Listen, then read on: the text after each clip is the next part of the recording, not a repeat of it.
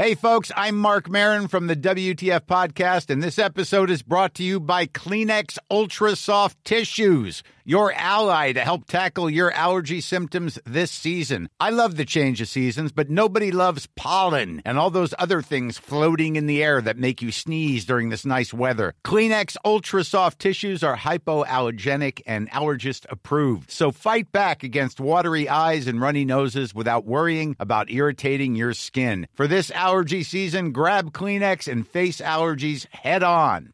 Wow. Nice. Yeah.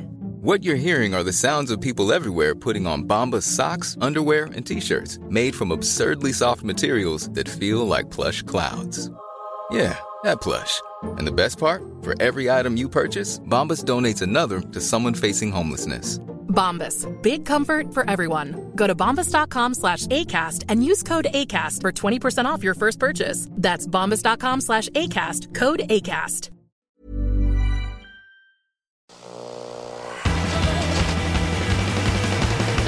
Hello and welcome to the Roker Report Exiles Extra podcast in association with Vaux Breweries. I'm Brett Lyons-Davis from Milton Keynes, and this week on the pod we're talking about the lads' back-to-back wins over Ipswich and Rochdale. We'll be chatting some more about the International Fans Weekend, which one of the Exiles gang was actually part of.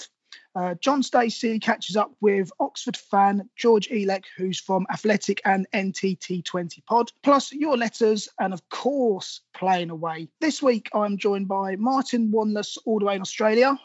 Good evening, good morning.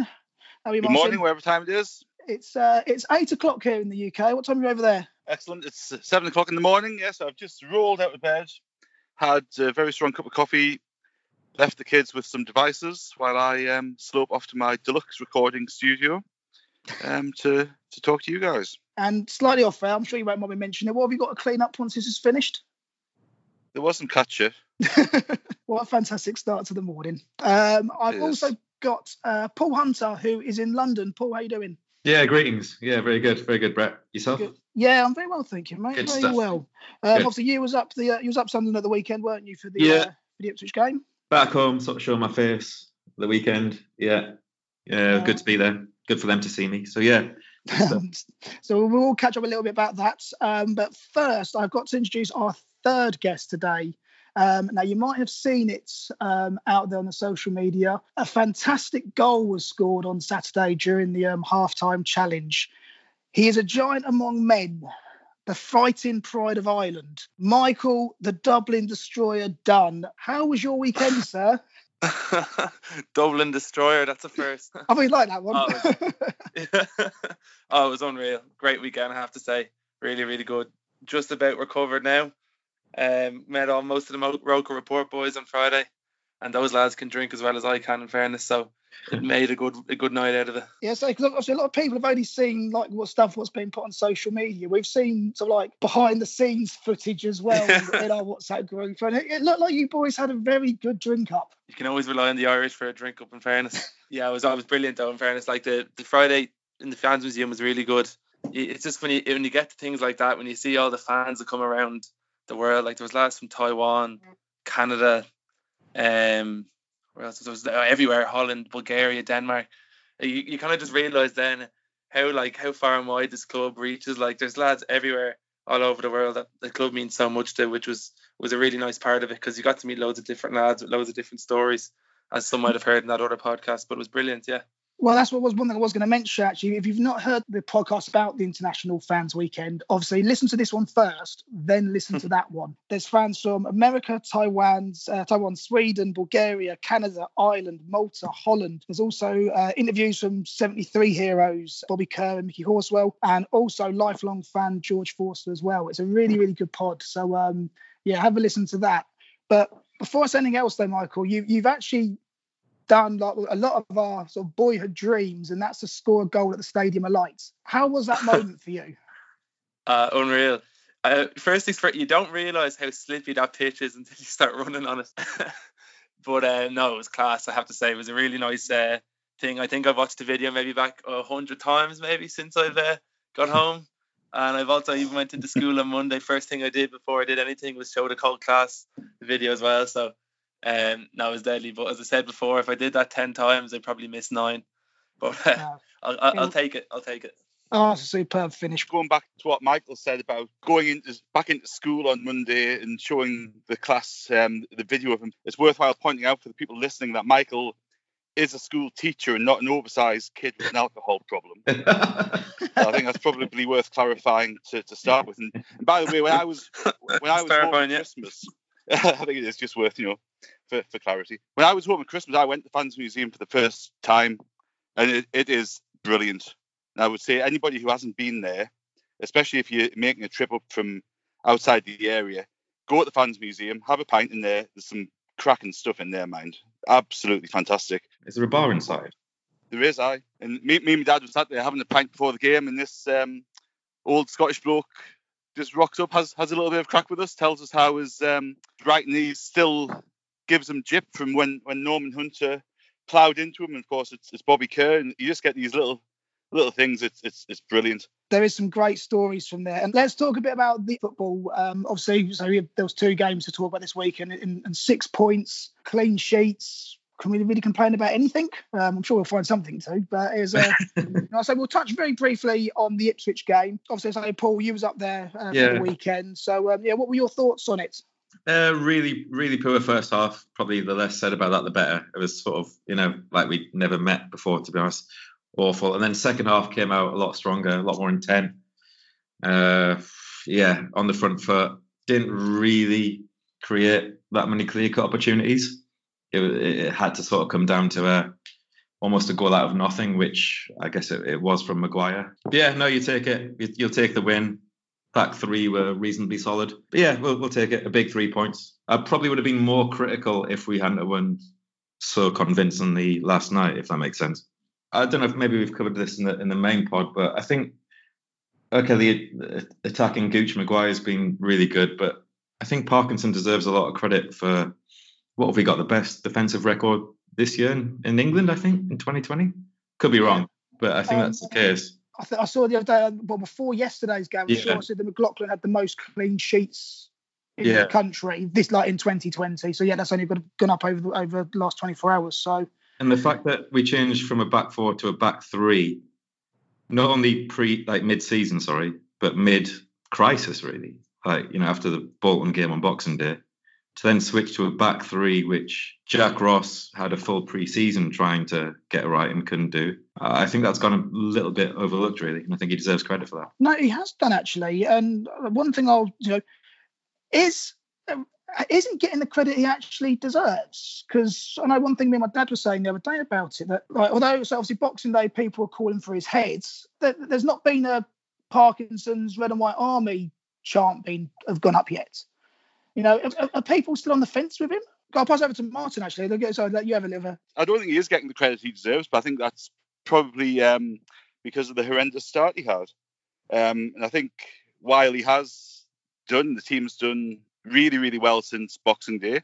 We had that horrendous run of 12 or 14 games or whatever it was at the start of his reign. I think one of the things that I was really critical of Jack Ross in his time here was that he didn't set a real style of play, he didn't set a real formation, he didn't have a settled team. Parkinson's done that.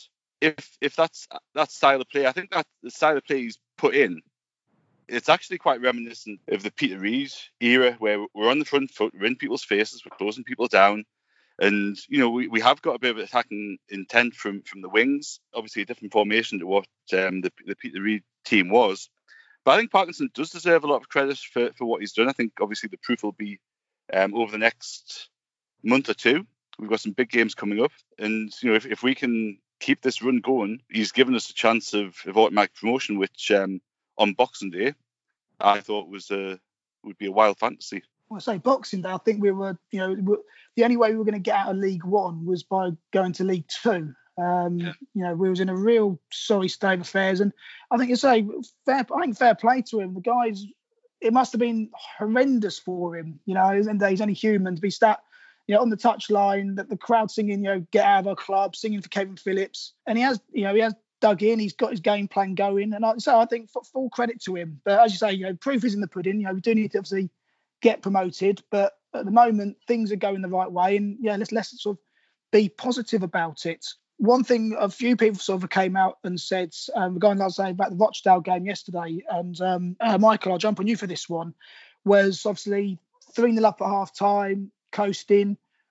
What do you want us to do after half time? Do you want us to push for more goals? Or were you happy that we sort of sat back, took the foot off the gas a little bit?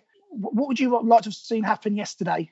Like it's a hard one, really, isn't it? Because obviously you want to keep going the way you are, but I think it's just natural psychologically. If you're 3-0 up, you just put your foot off the gas even 5-10%, and if every player is doing that, it does make a difference. I mean, obviously we had a really good start yesterday. You nearly think in positions like that, the way it's been going lately, you know, Parkinson's been keeping the same team for week in, week out. I think he's only made maybe 1 or 2 changes in the last 5-6 weeks. I mean, it's only between Lynch and Flanagan really in defence that's been changing. Last night it probably could have been a good opportunity for him to make a couple of changes. I actually was expecting him to make a few changes to the starting lineup from the start, because you know he's bought a few players in. He's scouting even Lafferty. Like I expected Lafferty to start last night, so I was thinking maybe I saw we were 3-0 up. I was expecting him to maybe bring Lafferty on and Scowen and maybe even Watmore or someone just for game time, because in fairness, Parkinson said today those lads are really chomping at the bit, and it's only the fact that the lads who are in the starting lineup at the moment have really upped to the level that it's just so hard to get into the team at the moment. But I think he could have really, maybe he's very slow to make changes. Even on Saturday when we were drawing, I was just like, who is he going to bring on? It was 67, 68 minutes, I think, when he brought Lafferty on. And obviously within 2 minutes he scored. But you have to give him credit for that. He made the right decision. But maybe sometimes he can be a little bit slow to make substitutions. That's just something I've noticed over the last few weeks. But really, I'm clutching at straws because I can't complain. We're playing so well at the moment. No, and that, I'll say that is the difficult thing. It's because I was saying our WhatsApp group yesterday. I said at half time I'd have brought on 3 of the new lads. You know, I'd love to see Scowen come on, Semenyo, and again Lafferty up front, just to give them that game time, because we're going to need them. You know, throughout the rest of this season, these lads are going to be coming in at some point. Obviously, Maguire came off with an injury. I think at the time it looked, I mean, he might have been playing up to it a little bit, but it looked worse. It's playing a bit of a dead leg, but there's no sort of fears for him for the week. Yeah. There's no fears for the weekend. So, Paul, yourself, where do you sort of sit on this? Are you sort of happy with yesterday, or would you? I say it's hard to say were you happy because we won 3-0, so obviously happy. But we've been extra critical for the sake of it. So yeah, I think when it gets to 60 minutes and you're 3-0 up, you should be making 2 changes, maybe leave 1 spare in case someone gets injured. But when our 2 key players, Gooch and Maguire, quite, I don't know if you'd call them injury prone, but they've had their injuries in the past. Yeah, you should be thinking about making more changes to rest them legs, especially when we've got a lone striker who, in my opinion, is very ineffective. Let's see what Laffer can do with 30, 35 minutes, in my opinion. Yeah, maybe we're nitpicking, but to me, it's just common sense, especially when we've got a big away game on Saturday as well. Yeah, because the games are coming. They come thick and fast in this league, aren't they? It's literally Saturday, Wednesday most of the time. So I would make some changes. Martin, looking ahead though for Saturday, I think realistically he's going to keep the same 11. But would you tweak anything at all?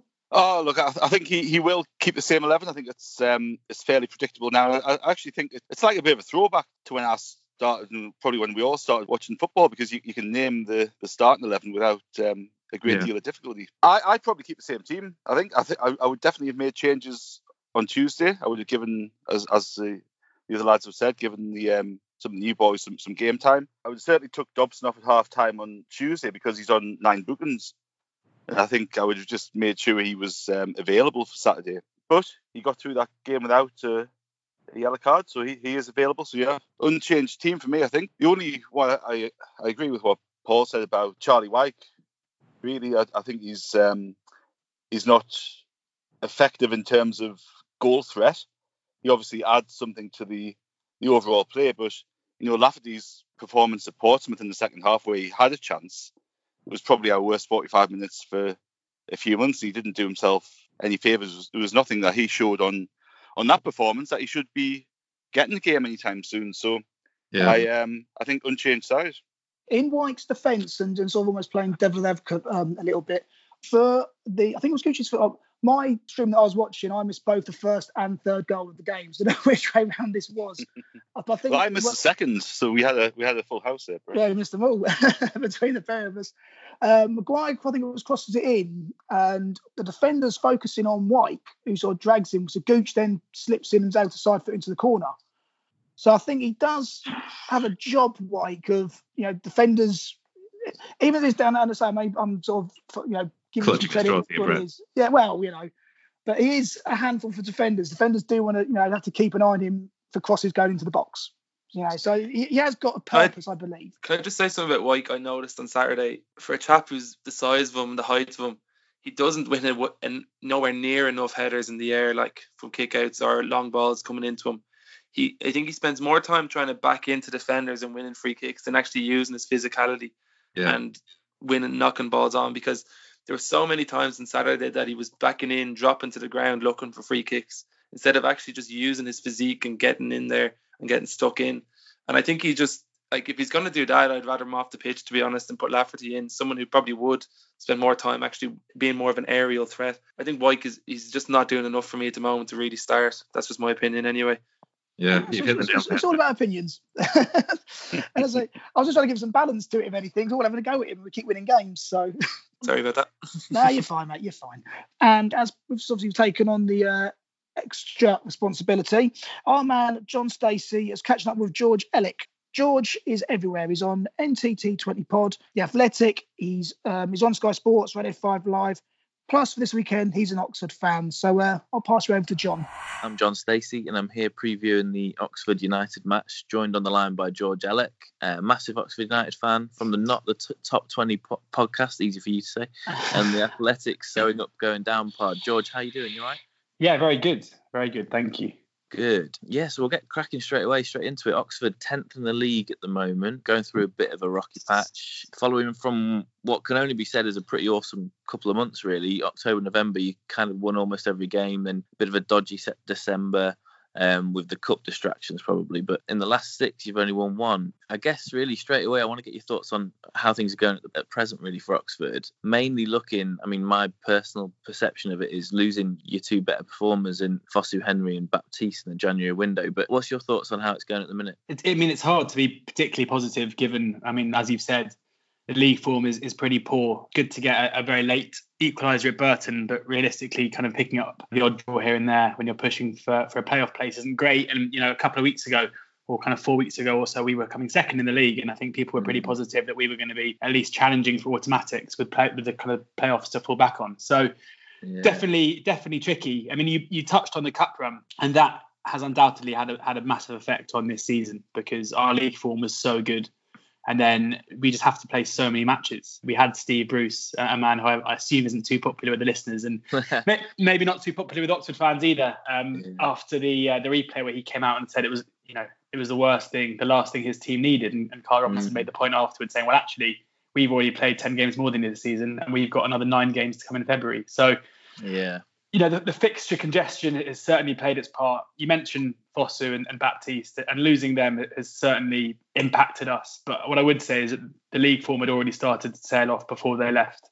Fosu wasn't in great form when he did leave as well. So it would be easy for us fans to blame that for the current run of results. But I think it's only probably played a small part.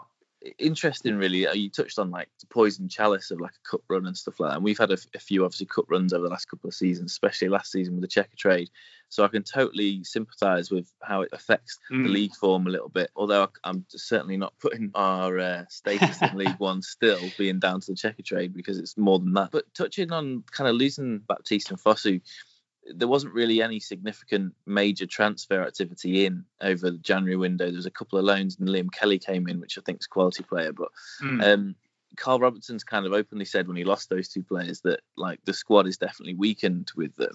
The start of the season, and like you've alluded to, Oxford, they looked really great. And for me, I was thinking they were going to be challenging this year. Yeah. with losing Fosu and him being kind of, I was just looking at the stats, doing a bit of homework before, him being one of the sort of main scorers actually from midfield. He was in double figures. Yeah. How do you feel like the rest of the season is looking following on from the January transfer window and what have you?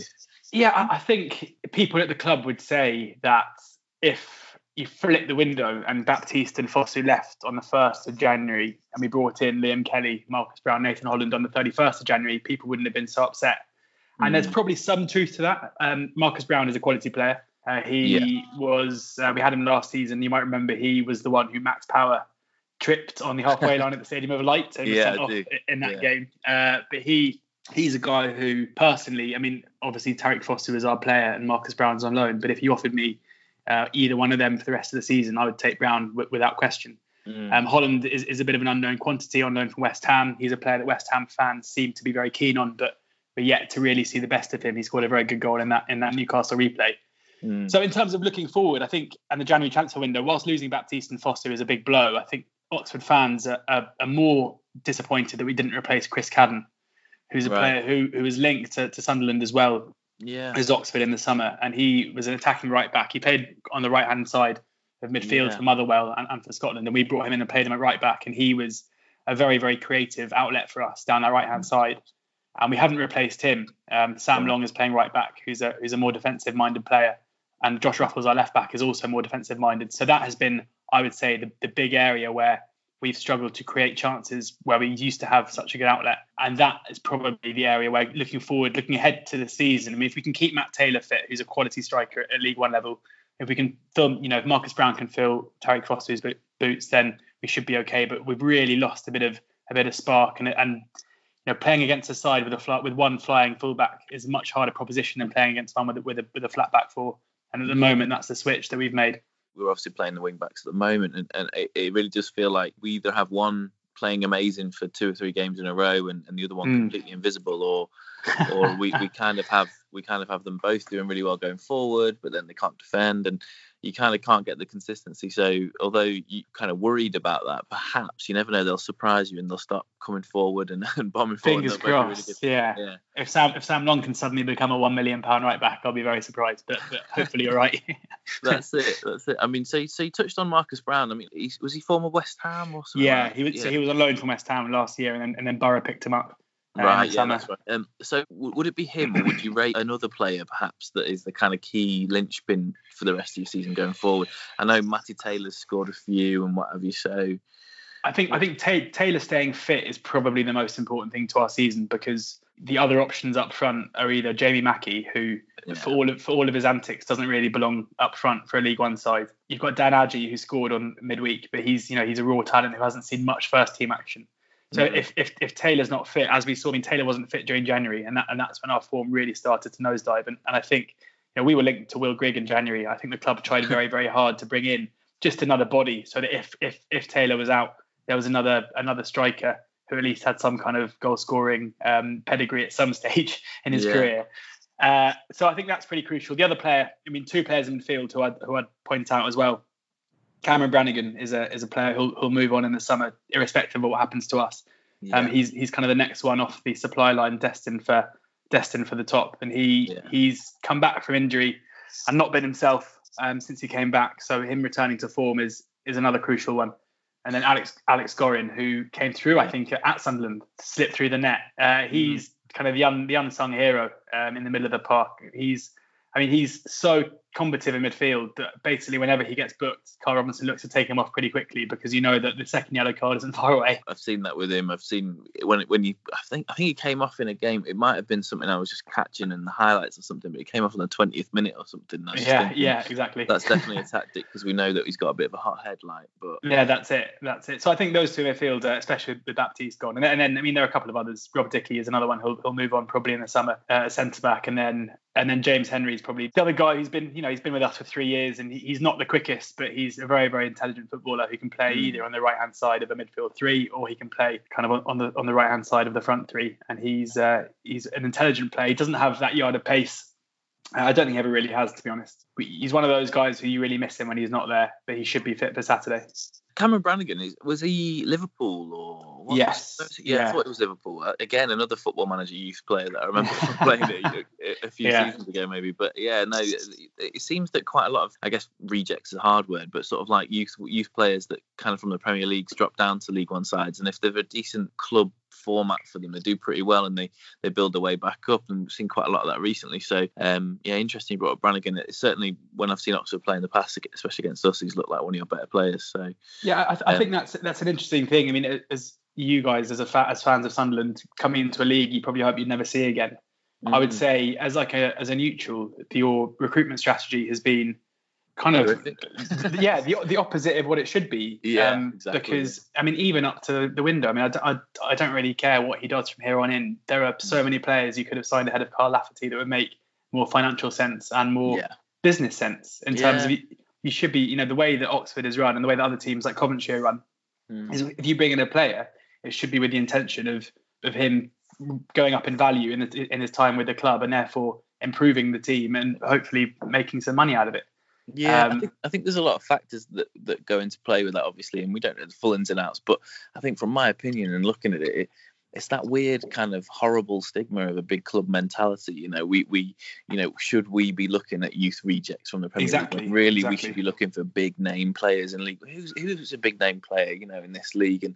And that's why we've made the mistakes we have with Will Grigg and people like that. And almost, I know it's taken him a while to get going, but Charlie Wyke is down that line where at least he was a player who had his career in front of him and had done better below, and he's someone who probably does have resale value if you can kind of keep him fit and firing.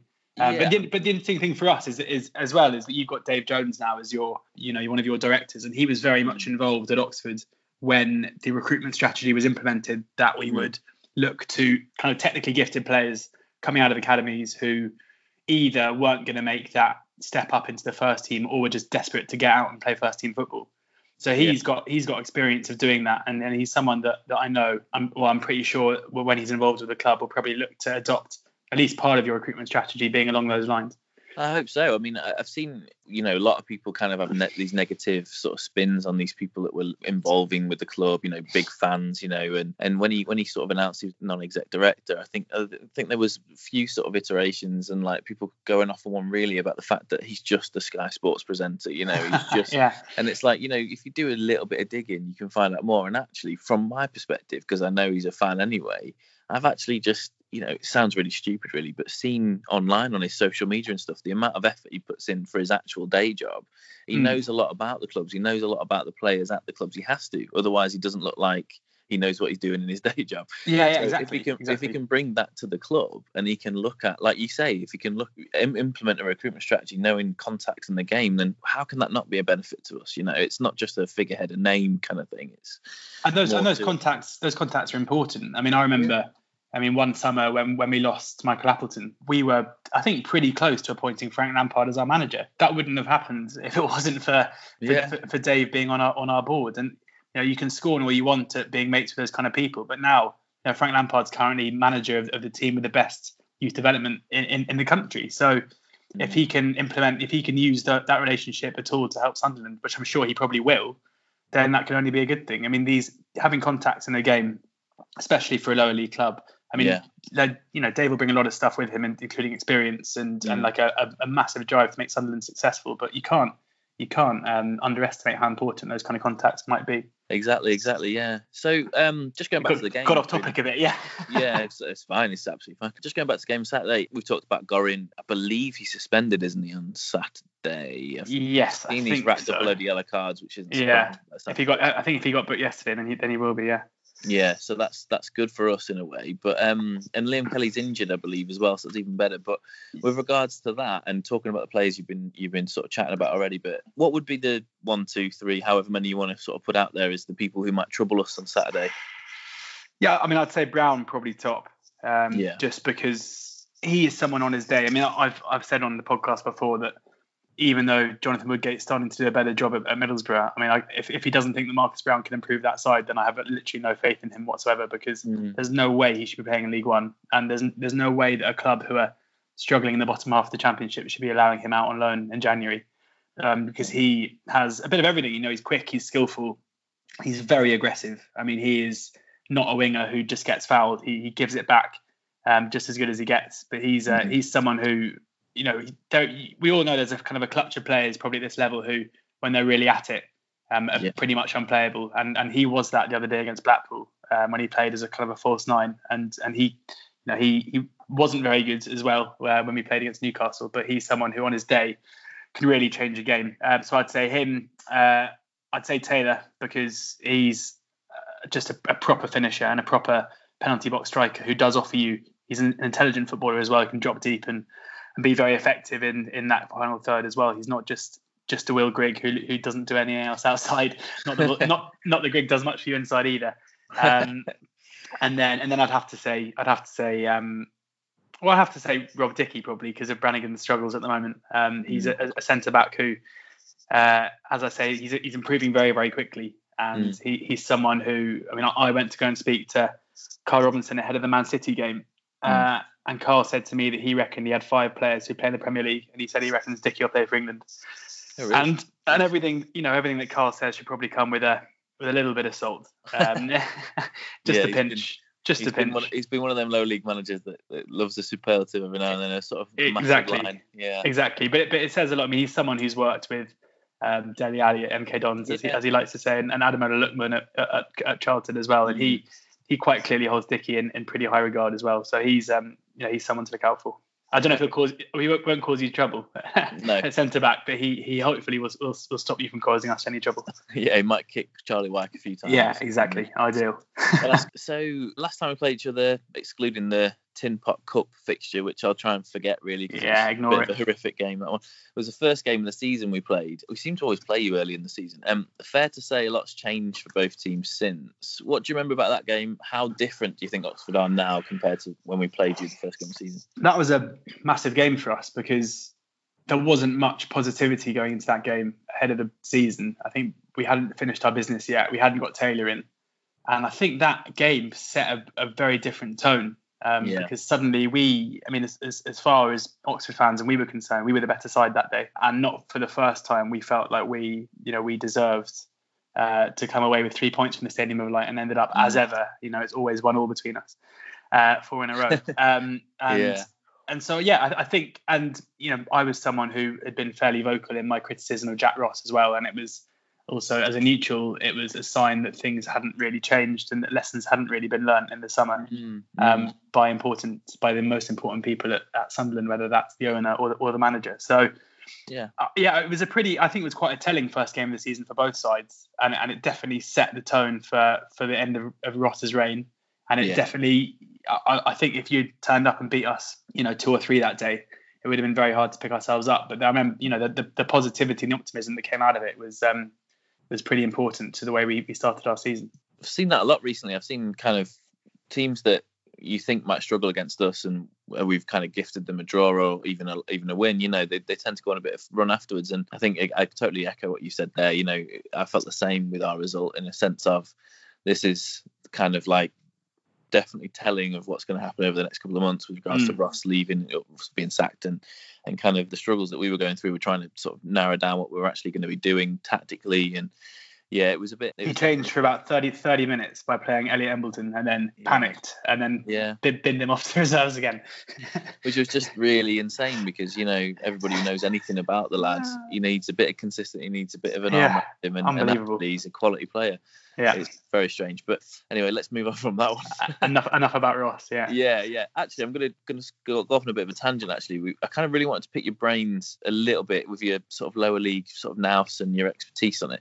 I'm sure you've spoken about this before, but with Sunderland kind of seemingly not fulfilling expectations that everybody has on us to dominate the league, what do you think's missing with us? What do you think we need to do or change, or are we doing it? Are we on the right track? I think you're getting there. I mean, I'm glad that Parky's turned it around, because at least in him you've got a manager who I'm pretty sure that if you stick by him, I mean, I know a lot of Sunderland fans, despite the recent good form, are still not completely sold. But I think having a guy who has achieved promotion out of this division with far, far less in terms of resource is really important. And he's someone who,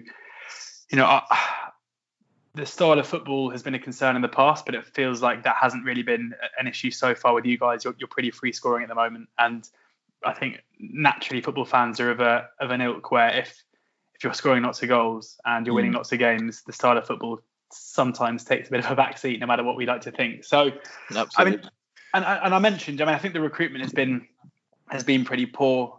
Even players who I think who've come in and done well, like I think that signing 32-year-old Joel Lynch was a pretty interesting move again, where I know he's dropped down a level, but he's someone who realistically you're probably going to have to move on in 18 months or a year or so. I much prefer the signing of Bailey Wright, who's a guy who is a good age and is probably playing now below his level. He's been a consistent performer in the league above. So, yeah, and I think you're starting to see, Denver Hume's emergence has obviously been very positive. Dobson's a really good signing who I think is starting to show his worth now as well after a difficult start. So I think you're getting there. I think you're, whether or not this season is going to be the one, it's probably like last season, it'll be a toss of a coin. You're probably going to have, unless you maintain this run and can force your way into the top two, you're probably going to be in the lottery of the playoffs.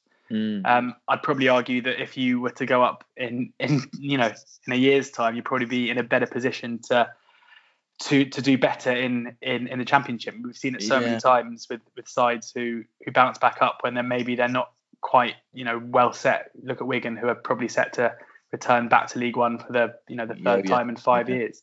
But I think you're on the right track. I think this is a much better side than the one you had this time last year. Now that you're not reliant on a pretty disruptive character in Aidan McGeady, is obviously a big positive. And I'm delighted that Oxford legend Chris Maguire is back amongst the goals.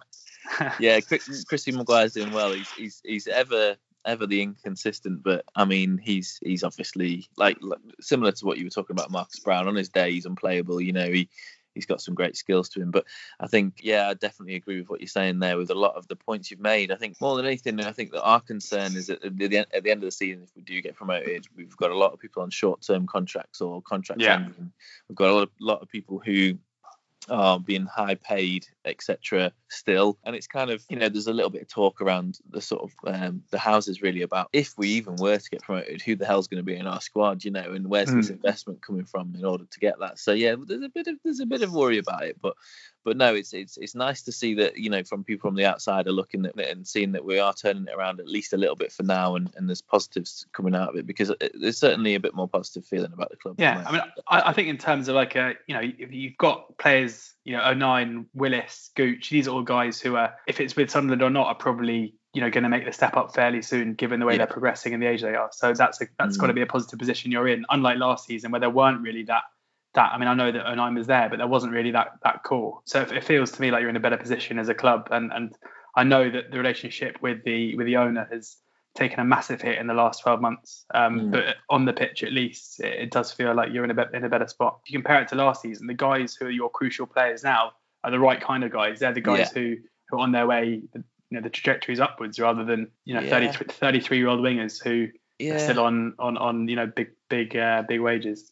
I think that's the big thing that's changed. Like you say, those people at the core of the team has changed, and I think Parky's done that, and we've got to give him credit for it, regardless of what happens, really. But final thing, then I won't keep you much longer.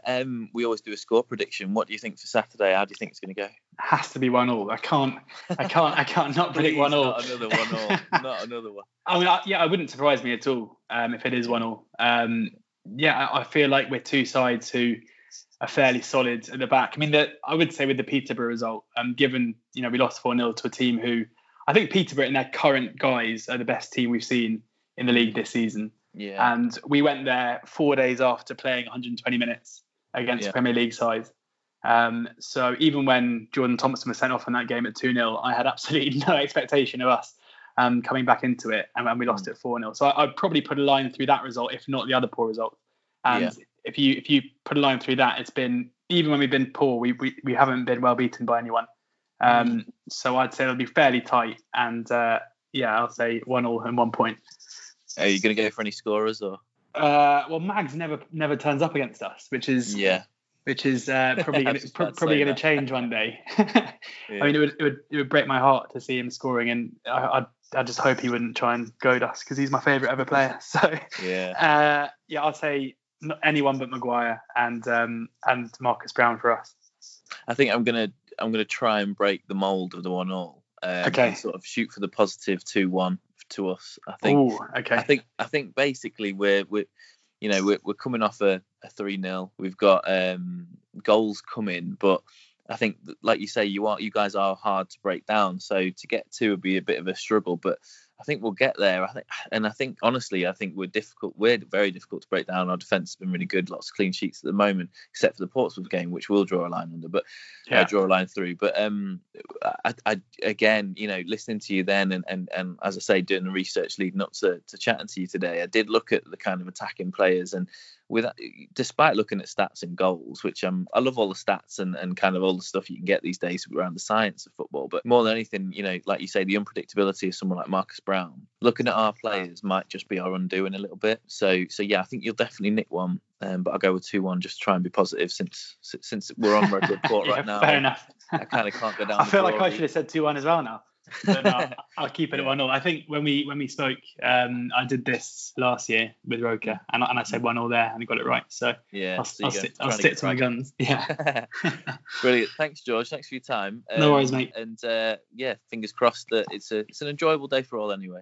Yeah, fingers crossed. I mean, I hope that the weather forecast is absolutely terrible. So safe journey down for everyone, and hopefully the game's on, and you haven't all left only to find out that it's off at Storm midday. Dennis or whatever, isn't it? Yeah, I mean, it looks absolutely horrific. So, and we played Ipswich during not Storm Kira, the one before that, whatever that was called, and it was nearly abandoned halfway through, and it was 0-0, and basically neither team had a shot because it's a wind tunnel with only 3 stands. So look forward to that. Yeah, if that is on, then with that weather, it could be a 0-0 all over it. With nothing able to be done, and in a horrible game to watch. And exactly. Play. Perfect. What a way to spend a Saturday.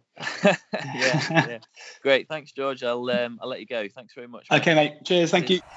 John Stacey there talking to George Elek.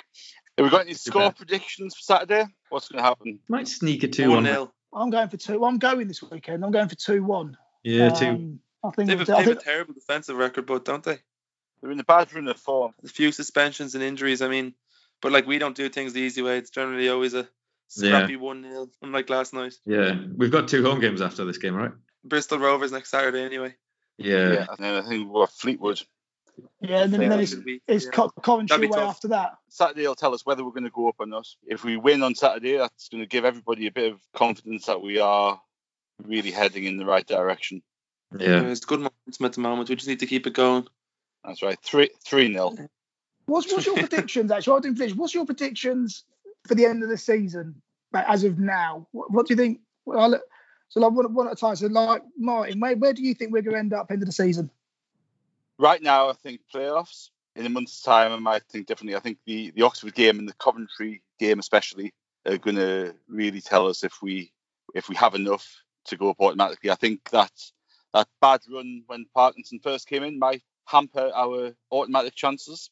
But nobody's running away with it. Nobody's really steaming ahead. I think if you look at the average points per game that teams are accumulating, nobody's kind of nailing it in the minute. So any team that's going to go in a good run of form between now and the end of the season, who's currently in the top 7 or 8, it'll go up, I think. So I'm going to hedge my bets and say playoffs. But yeah, I think the Coventry game and what we do in between now and then will determine where we finish.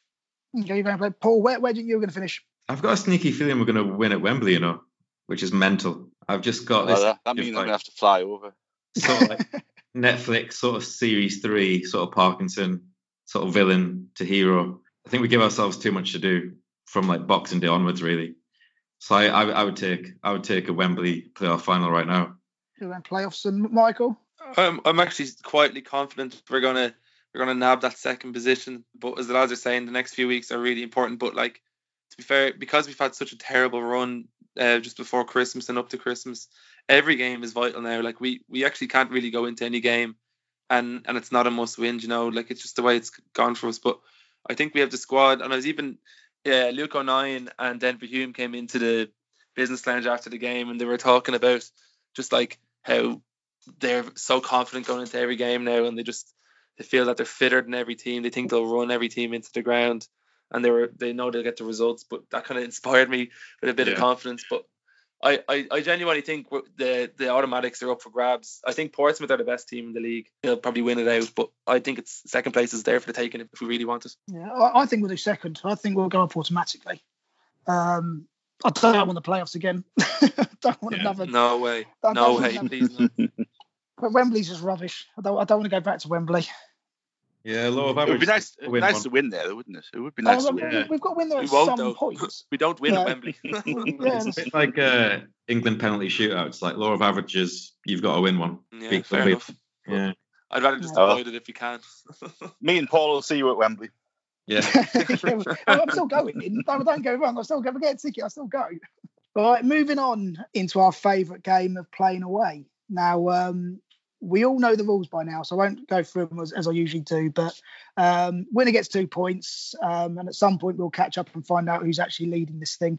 And I think actually Paul and Martin, I think you both have won previously, haven't you? Yeah, I've got I a win. believe so. So I was, yes, you're going to be The big question, Brett, is the big question is have you got a duck quack to signify that we've got 15 seconds? Oh. No, I haven't got a duck quack. I enjoyed Richard's duck quack on the last one. I like leaving it you lot hanging and having to fill dead air and try and certain people over talking and giving games away. How you doing, Michael? Won't be me, would it? Won't be me, would it? Right. So today's game, it's a Valentine's special, Valentine's Day 2004. We drew 1-1 with Birmingham City. It was actually a cup game in the FA Cup. We are wearing our Nike red and white kit with Reg Vardy sponsor. It's that red and white one that had the sort of like the back, lower half of the back was red. Although that kind of helps at all. But yeah, so Mick McCarthy is manager. We're in 2004. Martin, I've got your name down first, so I'll let you give a pick. Excellent. Well, I think this was a FA Cup game. It was. I think if I'm right in thinking this, I think it's the first game after Bob Stokoe died. But I think there was a minute's silence before the game. Wow, that is niche. That is niche. You don't get a point for that, unfortunately. Oh, come on. I think Kevin Kyle scored our goal. Well done. Kevin Kyle scored our goal. Good work. Wow. So, Paul, got any little facts about the game? No, nothing. Absolutely nothing. I've got a name. Gonna go with it. Dean Whitehead. Dean Whitehead was not playing that day. And just can I point out that had I given you 15 seconds and Richard's duck quack, we wouldn't have heard that about Bob Stokoe. Yeah. So, He's probably taking his girlfriend out Valentine's Day. Yeah. right. Next one then. So you've got Michael Dunn. You're up, sir. Okay. 2004. Mick McCarthy. I'm not going. I won't say any names. I won't give it away. You sort of do have to say a name, yeah. Yeah. No, I won't say more than one name. It's generally what I do in this game. I'll go for an Irish guy around that time. McAteer. Jason McAteer is playing. Back to you, Martin. Very good. Right. I think in the replay, Tommy Smith scored for us. So I'm going to go for Tommy Smith. He was on the bench. Oh, well, there you go. That's so good you don't lose a life under the new rules. We'd have to guess again either. So it's up to Paul. You need to get one or you're out. Yeah, mate. This is a poor sort of era for me. 2004, sorry. 2004. I'm not sure if he was playing. Sort of similar to Whitehead, really. Liam Lawrence. Liam Lawrence was not playing. You are out. Think you're the first person to actually drop back in any. Yeah. Or did Bomber do it last week, actually? Really? Thank God for that. I'm sure Bomber may have done it. Yeah, I've got names in here, but yeah. Sorry, lads. Michael Dunn, you're up. Oh, this is tough as well. Okay. Oh my God. Carl Robinson. Carl Robinson. Wow, Carl Robinson is not playing. So you've lost a life. That was my next name, actually. So, Martin, back to you. All right, well, I'm going to go for Jeff Whitley. Jeff Whitley was playing. So, Michael, so far we've had Jeff Whitley, Jason McAteer, Kevin Kyle, and Tommy Smith named on the bench. Okay, so we have the centre. I'm trying to think of centre halves we had around that stage. What's the Swedish lad we have? Bjorkland, is it? Yep, Joachim Bjorkland. Bjorkland, yeah. He's playing in defence. Is he playing? Yeah, he's there. Good one, that one. So, Martin. Well, at that time, another centre half, Gary Breen. Gary Breen's partnered him in centre back. So you've got, Bjorklund and Gary Breen, centre halves. Michael, you're up. Forgotten obvious one there. My favourite player at the time. Is Julio playing? Julio's playing, of course he is. Yeah. Julio's there. Back to Martin. Let's have a think. Was goalkeepers a toss-up between two? Was Poom in goal? Poom's in goal. Back to Michael. I've only one life left. It's pretty much sudden death every time you go now, Michael. I'm struggling now. So can you just give us the names there quickly? Poom's in goal. You've got Gary Breen and Bjorklund in the defence. You've got Jeff Whitley, Jason McAteer, Kevin Kyle, and Julio Arca. Okay. We had this chap on loan. I think you remember Darren Carter? Was he around that time? If he wasn't playing. You are out. So Martin, you've won again.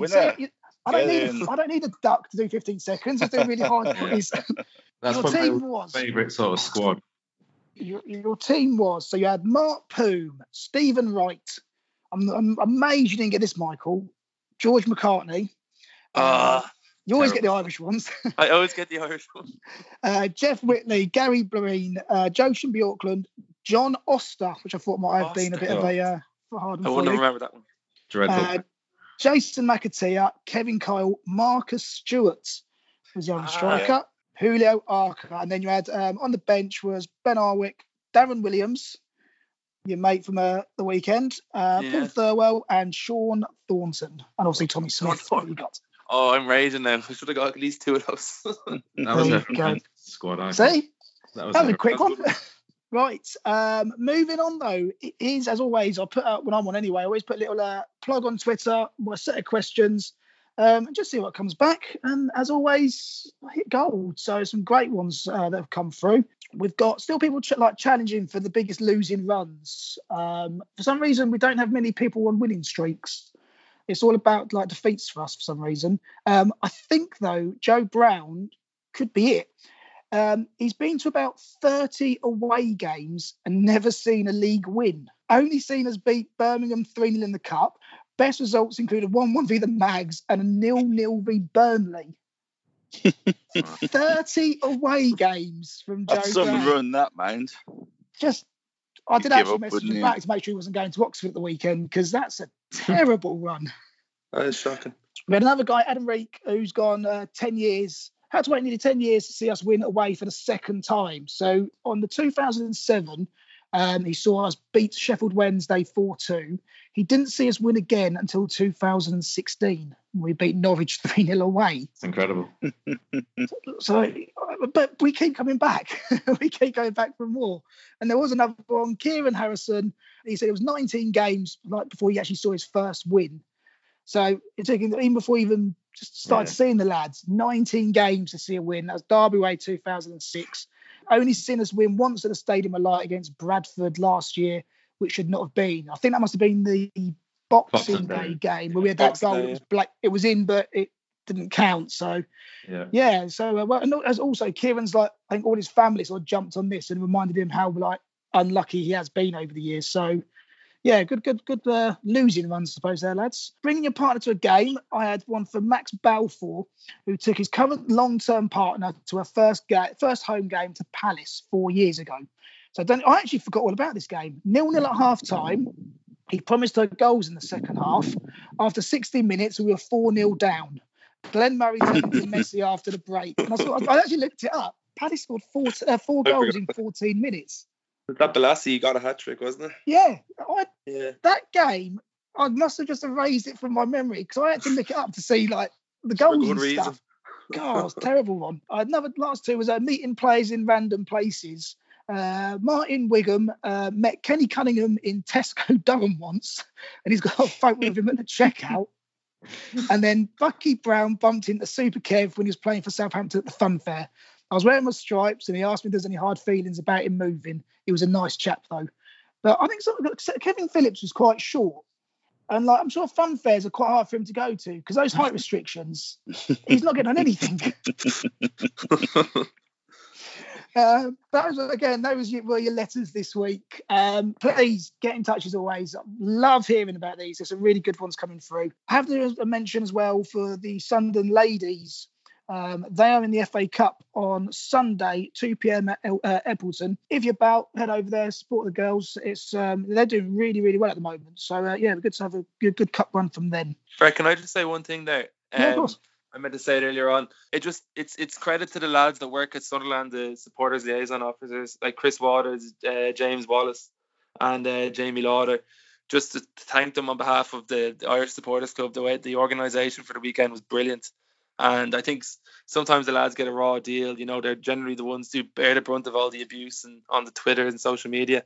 But yeah, they credit where credit's due to them. They really organise a great weekend, and I think they deserve more credit than what they get maybe sometimes because they do a really, really good job. Chris Waters, I had quite a lot of dealings with him when it came to Wembley tickets. Previously, there was an issue with my account, and he was really, really helpful. He's a gentleman. He was. At one point, I had about 10 different numbers attached to my name and my kid. I've got 2 kids, but I had about 10 numbers attached to them, both of them. Wow. But he was really, I know he was working like weekends and stuff up until the final. He was really, really helpful. I've got, I've only dealt with him over emails and stuff, but he was a really, really good guy, actually. So I think it's one of the best signings Sunderland have ever made was him, to be fair. Also, actually, I'm sure, do you not want to give your mate a mention, actually, after you scored your goal on Saturday about the half-time challenge last night? Was that your mate who completely Gary's the chap who nutmegged the guy and then fell on his face straight after. he actually stayed. He actually was going till Sunday, but he was having such a good time that he just said, all right, I'll scrap it. I'll stay till Wednesday for the Rochdale game, and then flew out from Edinburgh this morning. Awesome. Himself and Shane. Yeah. So it was a great weekend, in fairness. It was really, really good. Like, I mean, I didn't really want to leave either, but you have to get back to reality eventually. So I said that they'll definitely be doing it again next year. And there'll be more people there, I'd say. Yeah, it'll be absolutely massive. You can head over for it, Martin. Oh, I'd like to. It's one of those things, timing wise. Having been over at Christmas for a few weeks, it just didn't work out being so close to Christmas. But I think if it had been towards the end of the season, if it had been April or May this year, I would have certainly made the trip over. So hopefully, if there's another one next year, I will be there. Yeah, get you on the pitch with an Australian flag. I'll push you over this time, Martin. I'll be pushing you over. I'll leg you. It's fine. Yeah. Right then, boys. I think we'll leave it there. Cool stuff. Paul, thank you very much for your time. Pleasure. Speak soon. Take care, guys. Right. Martin, go clean up that cat mess. Cheers, boys. I will. I'll think of you while I'm doing it. Michael, pleasure as always, mate. Thanks, mate. See you later. Cheers. Take care, lads. Cheers, boys.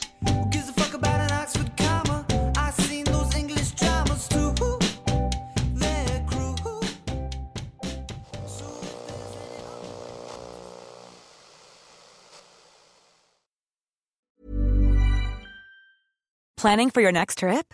Elevate your travel style with Quince. Quince has all the jet-setting essentials you'll want for your next getaway, like European linen, premium luggage options, buttery soft Italian leather bags, and so much more. And is all priced at 50 to 80% less than similar brands. Plus, Quince only works with factories that use safe and ethical manufacturing practices. Pack your bags with high-quality essentials you'll be wearing for vacations to come with Quince. Go to quince.com/pack for free shipping and 365-day returns. When you make decisions for your company, you look for the no-brainers. If you have a lot of mailing to do, Stamps.com is the ultimate no-brainer. Use the Stamps.com mobile app to mail everything you need to keep your business running with up to 89% off USPS and UPS. Make the same no-brainer decision as over 1 million other businesses with Stamps.com. Use code PROGRAM for a special offer. That's Stamps.com, code PROGRAM.